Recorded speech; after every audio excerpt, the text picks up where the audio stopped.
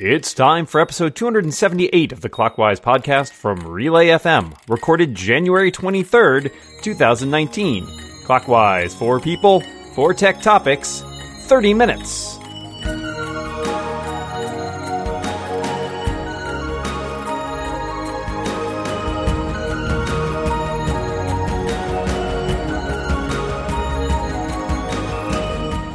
Welcome back to Clockwise, the tech podcast whose mascot is obviously Big Ben.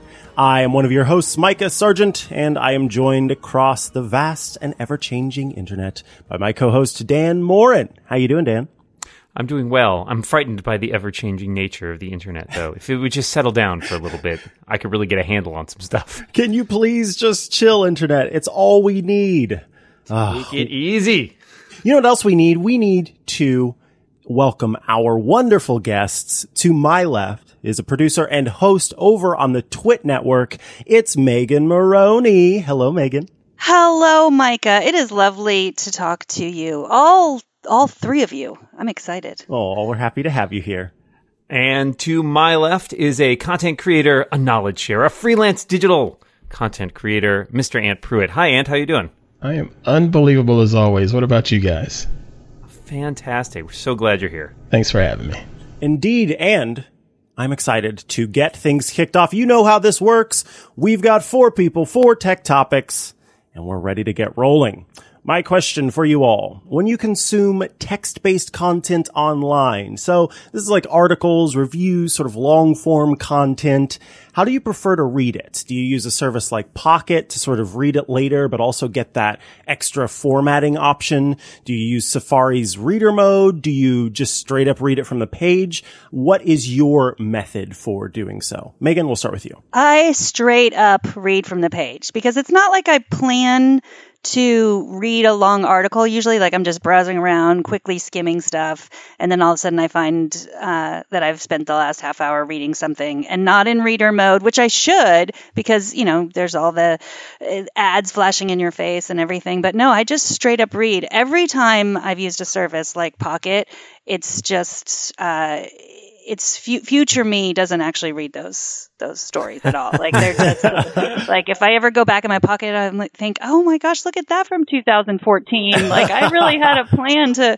read that. So no, straight up reading from the page, which is weird because I do not read novels or any kind of nonfiction. I am full on old-fashioned books, no Kindle, no e-readers. So it's weird, but I think mostly when I sit down to read stuff, I'm not planning on reading. It just draws me in. So I guess that's a testament to the writer there. Yeah, I personally, I find that my disposition's a lot better if I don't read things on the internet, just at all, ever. But sadly, that is not an option because, you know, modern life and or working in this industry. You know what? I'm pretty close to, I think, what Megan described, which is I generally am just sort of clicking around. So I'm not really planning ahead. I'm just sort of reading things as they go. So I don't spend a lot of time using those additional features. And I have the exact same problem. Like, Instapaper, which I used for a while, was literally just a black hole to send stories to die. Like, oh, that looks interesting. Let me never read about that. And so I kind of gave up using those read later things. I have to say, years and years ago, my friend and colleague Lex Friedman and I invented a JavaScript a bookmarklet called Read It Now, which was just a button you clicked, and it's like, okay, you can read this article now. He thought it was very clever. Yeah. And so I enjoyed that. But I do use reader mode a little bit, especially since Apple has now enabled you to set it on a site-by-site basis. So there are definitely a couple sites that I do read where I prefer to, you know, use the reader mode so that it gets rid of all the ads, and just some of the ads are just overly intrusive. And it even syncs that list between your iOS devices and your Mac. So whenever you go to a specific site, no matter which device you're on, it just automatically loads stuff in reader mode. And, you know, as much as I support advertising for, you know, the bringing in income for journalism, it sometimes just gets out of hand. And there are a few sites that, you know, they know which ones. They know who they are. They just let it get out of hand. And so that's the only way to cope with it. Ant, what about you? Man, I hate to make this so boring, but I sound pretty much like you all. You know, I just don't plan on reading a lot of the long form stuff. It just sort of happens when it happens. So I don't really see the need for something like a read later and things like that. I used to have those services, and yes, it was just a black hole because I totally hit that button to send it over there, and I would forget about it. But nowadays, if something pops on my screen, I'm reading it directly from the browser or directly from Megan Maroney's timeline, because she can go on a nice little twit rant here and there, and it just gives you several minutes of reading right there. Mm-hmm. Thank you. So as I mentioned, I do use Safari Reader View most of the time now, but I wasn't for a long time. I also had the issue of putting things in Pocket and then keeping them in Pocket until they turned into Pocket Lint, and I just could never read them at that point. So for me, I realized that, hey, if I'm going to be into this, then I need to probably read it now, unless I'm super, super, super into it. But for some reason, I just can't read it now, in which case I will actually just text it to myself. I have just an ongoing chat transcript with myself where I store links and maybe a photo that I need to quickly share to something else or what have you. And so I can scroll back in that and see. And I know once it gets past a certain point, I'm not ever going to see it again. So it's like, if you really care about this, then you're going to read it. And if you don't, then it's going to go away, and that's fine. But there's no reason for me to keep this guilt pile in Pocket that's like, see all of these things you failed to read? You're a monster. So yeah, I'm letting go of guilt in 2019. I'm recondoing the read it later pile, and I'm realizing what sparks joy. Thank you all for your answers on that. Let's go to our next topic, which comes from Megan. I want to talk about Marie Kondoing your notifications. I do this about every month or so. I'll go through my notifications, get rid of all the ones that not only don't spark joy, but they spark anxiety and, some of that Pocket guilt as well. But they still get out of hand. I have a very few notifications that are really helpful, and I tend to forget about the ones that are really good. I think about all the ones that I just have totally forgotten about and dismiss all the time. But I want to know, Dan, what are the notifications on any of your devices that you can't live without? Oh, I'm so glad that you asked this question, because I desperately probably should slim down my notifications problem. I'm going to start by calling it a problem. The ones that I find the most useful, though, I really love, for example, Dark Sky is my weather app of choice. And one of the things I really love about it is that it has very tunable notifications. And you can decide, like, what types of weather do you want to be alerted about? When do you want to be alerted? Like, being able to set thresholds for those various things means that it only tells me, I don't necessarily need to know if it's going to drizzle, because, I'd be wearing a coat. Like, I'll be fine if it's a little drizzle, but I do want to know if it's going to downpour, right? Like, so that is a difference that is important to me. And so I feel like that respects my time. I probably need to slim out a lot of my news notifications too. So those are probably the worst offenders. But one of the other ones I actually really like, and it's gotten better, is Apple's TV app. It's learned, to a certain extent, like which shows I watch, and it can let me know when there's a new episode of a show that I watch, which is also handy because sometimes I forget about those things because I watch way too much television. So I would pick those out as two of the ones that I really appreciate. And then, this is sort of a homebrew one, but If This Then That, the web service, lets you send notifications to the app on your phone, and I have it set up so that when my Echo has a timer that goes off, it notifies my phone, because it has definitely happened that I've either had the volume down too low or I just didn't hear the timer going off, and now my tea has been steeping for like 15 minutes and is terribly, terribly bitter. So at least when my phone and my watch buzz, then I know that the timer is actually up. The one that I can't live without is my calendar notifications. Most other notifications, I've gotten to the point where I can ignore them pretty easily, or they're just not even turned on at all. And I get a lot of grief from some people online about replying so slowly or this or that. But I'm not trying to get caught up in the notification stress and feeling like you have to be attached all the time. But it is nice to have the calendar notifications to help keep me squared away on things coming up later on in the day or later on in the week and things like that.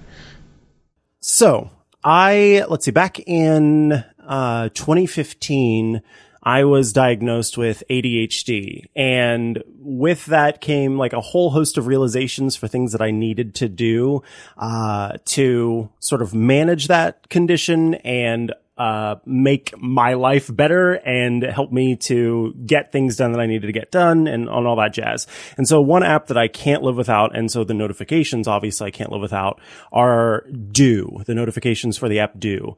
Do is this really great thing because if you are sort of predisposed to procrastinate, Do doesn't let you forget after you have procrastinated. When you get a reminder, hey, you need to take your medicine or you need to do this thing that you popped into the app, you can snooze it, but you can only snooze it for, a certain period of time. Then it'll come up and remind you again. And if you just ignore it completely, then it will remind you about every 15 seconds or however much you set it up to sort of auto remind you. So it's very helpful because there are times where I might be in the flow and to break out of the flow is not a good thing for me to do at that moment. And so I can say, hey, I can't do this now. Remind me in 30 minutes, remind me in an hour or so. Then the app will remind me again. And I could keep snoozing it, but eventually, if it's just a situation where I'm sort of just ignoring it, then it's going to get on my nerves enough to where I finally just do the thing that's on my to-do list. So Do is sort of a necessity for me and is absolutely an app that I would not be able to function as well as I do without. Other than that, I would say, so I used to be like full on report everything kind of journalist, which meant that I had to be steeped in news and I had to constantly know what was happening. And there was a helicopter downing in some other country, then we were going to be writing about it. So I spent a good 4-ish years of my life, like knowing everything there was to know about news happening all over the world. And that can be kind of depressing and anxiety causing. And so when I moved to work at Mobile Nations, I gave myself permission to just not pay attention to the news as much as I possibly could, like refrain from doing so. The way that I still sort of keep updated is I really do like the option within the news app for iOS where you can turn on notifications from certain publications. And so I can get a quick little blip of what's happening for the day and different things that have happened during the day. And then if I choose to, I can pop in and read that more. So staying up to date on what's happening is the news app, and then staying up to date on what I need to be doing is the Do app. Megan, any last thoughts on that? Well, I'm fascinated. I took notes on all of your notifications. Especially, I'm interested in that Echo timer, Dan, because I do that all the time. I walk away from the Echo, and then I don't know when things when the timer's gone off. My biggest one is one that I didn't expect, and I understand it's unique to the mother of teenagers. But as the mother of teenagers and not feeling like I want to have cameras all over the house, I have a smart lock, and I use the Home app to tell me and it just notifies me when someone's unlocked the door or locked the door, which is nice, just in terms of if I'm not home and I'm not expecting anyone to come and go. It just does a little notification. It's not like snooping, and then I can just call my kids and ask like, hey, why did the door just unlock? Where did you go? Or who just came in? And that's the one notification that I don't think I could live without. All right. Well, folks, we have reached halftime, which means it's time to tell you about our halftime sponsor. This episode is brought to you by Linode. With Linode, you can instantly deploy and manage an SSD server in the Linode cloud. And you can get a server running in just seconds with your choice of Linux distro, resources, and node location.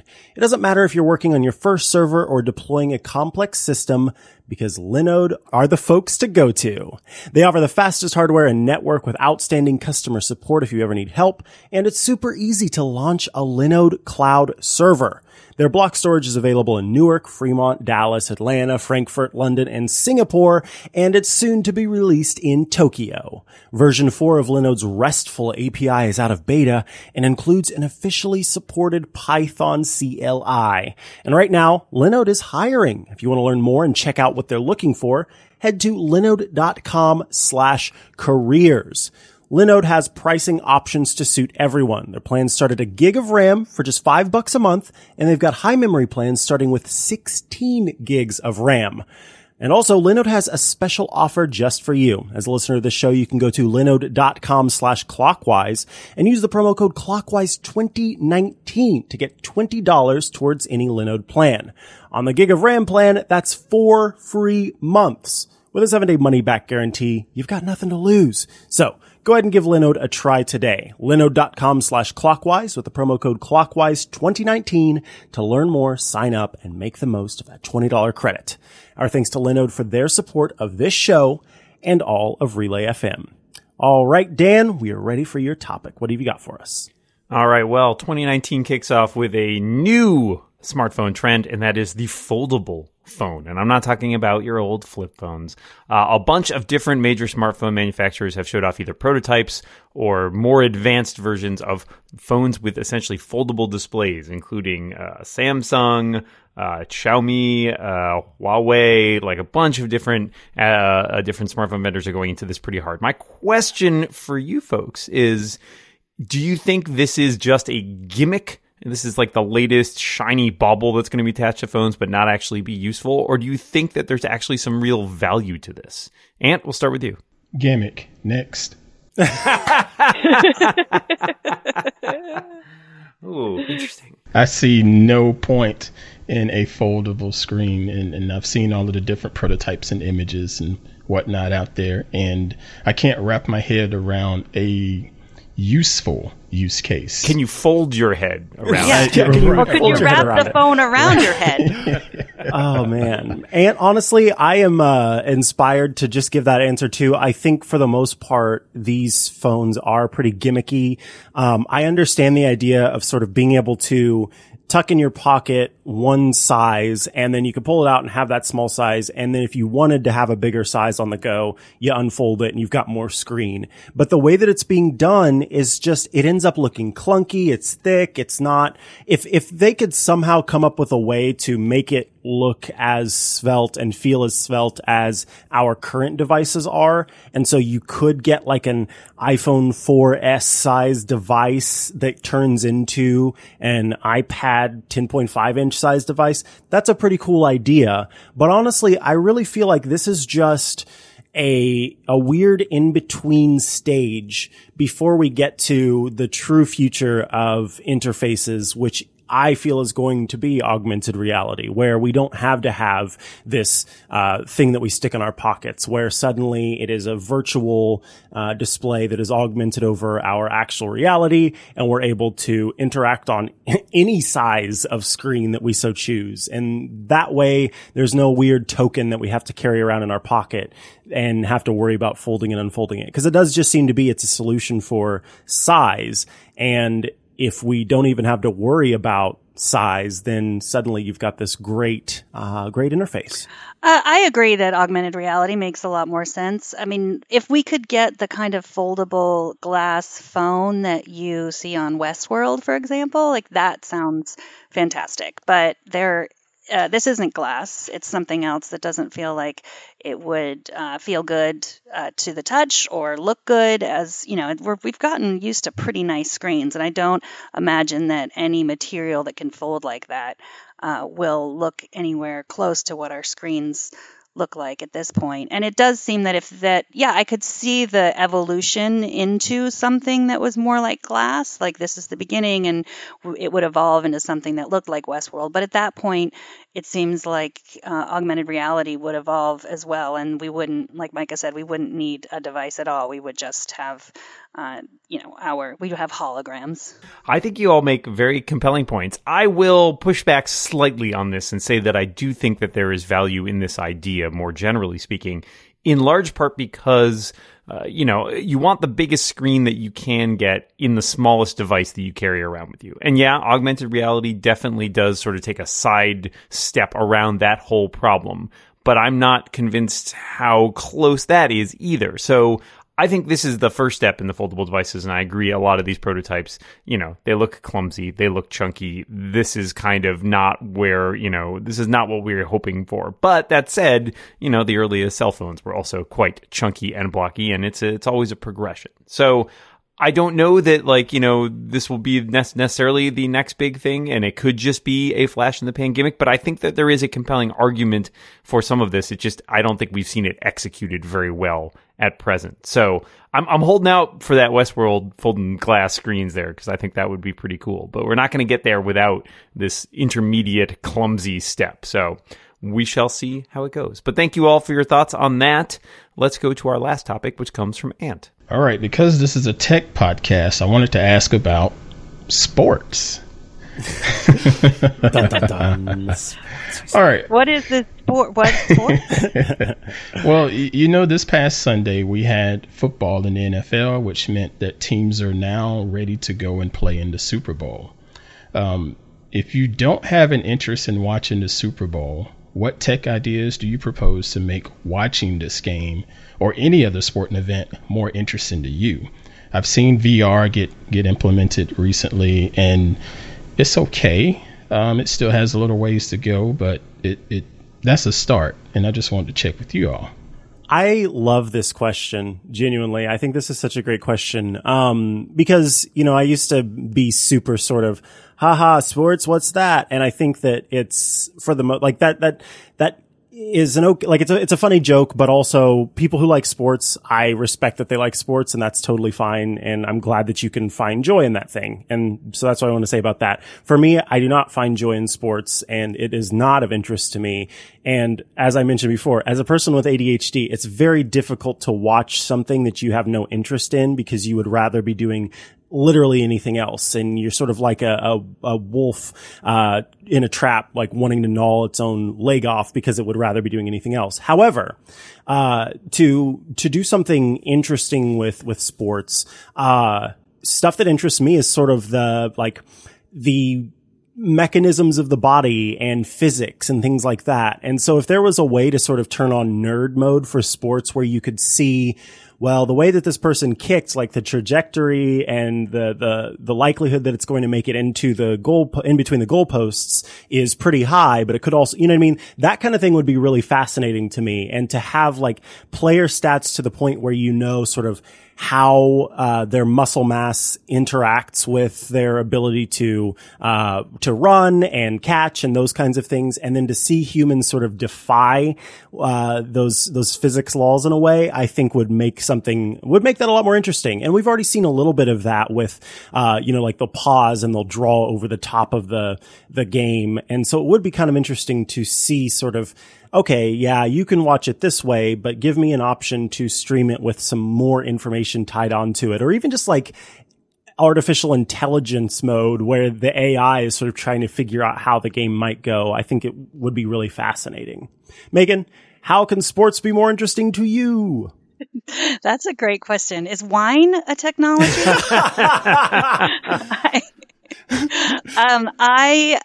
I don't watch football, and I did as a kid a lot, and with my dad, but I don't anymore. But I do watch soccer, and I find it interesting, probably because my kids are playing, but I also find World Cup soccer interesting, and I find all kinds of professional soccer interesting, and my kids are not playing in that. And I think, even then I find that it is an attention span problem too. Like, because we have these devices in our hands, I am totally distracted, even watching my kids play, just thinking of something else. So I don't have a good answer to this question, but I do think just because I don't like football doesn't mean I don't like sports. And I do, I don't know. And I guess I'm going to answer this with another question. And I know you really love football, and I know you tweet a lot during football games. Like, are you also distracted when you're watching? Like, are you multitasking when you're watching football? Well,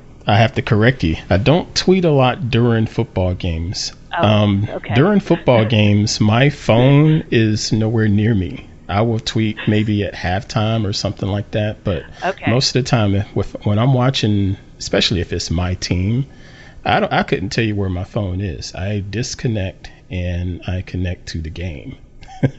Okay, so you tweet about football at other times. Right, Got right. it. Okay, so that answers my question. You're not distracted.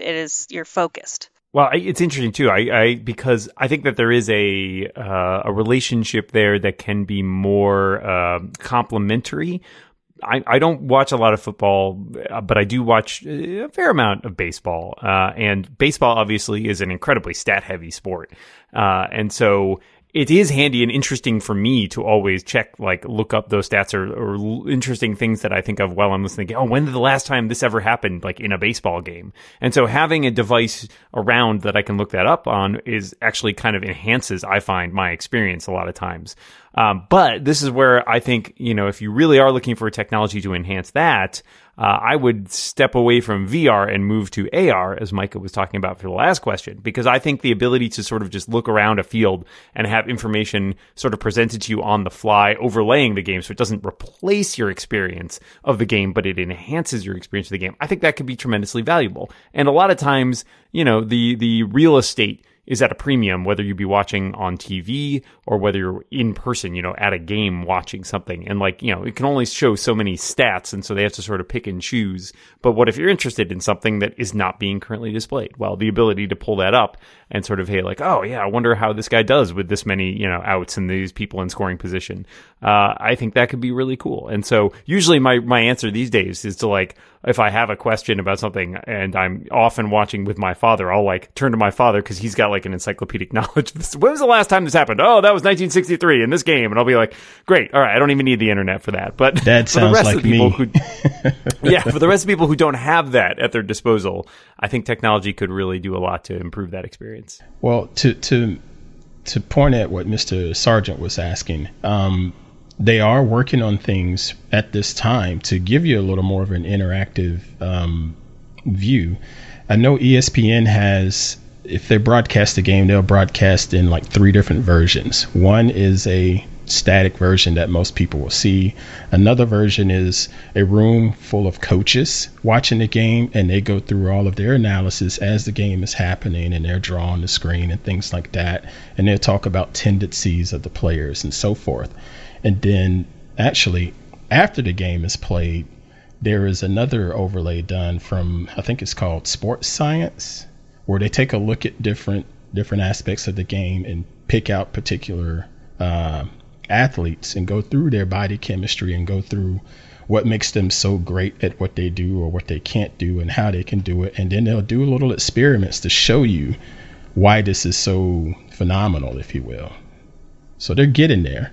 Wow, interesting. So soon I may be watching sports and actually being able to stick around and watch it for a long period of time. Excellent answers all around. We have reached the end of another episode of Clockwise, but I've got a bonus topic for all of you. If you could visit any planet in the solar system, no problem. You can go there. You're in God mode. Which would you choose to visit? Megan, we'll start with you. Jupiter, because I would like to look up at all those moons. That's a good one. I was going to go with Saturn because I want to check out the rings. The rings of Saturn. Visiting or staying? Visiting. You don't have to stay. Oh, okay. I would go back with Mars again because it seems the safest. I don't have to worry about having a storm coat on or anything like that. I dig it. Don't tell me she's not a planet. I'm going to Pluto. I don't care what any of you scientists say. She's beauty and she's grace, and I'm going to Pluto. Thank you all for your answers. Dan, we have reached the end of another episode. All that's left is to thank our awesome possum guests. Megan Moroney, thank you so much for joining us this week. Thank you for having me. And Ann Pruitt, thank you so much for being here. My pleasure. Appreciate you guys having me on. And Micah will be back next week, but we have just enough time to remind all of our listeners out there, watch what you say. And keep watching the clock. Bye, everybody.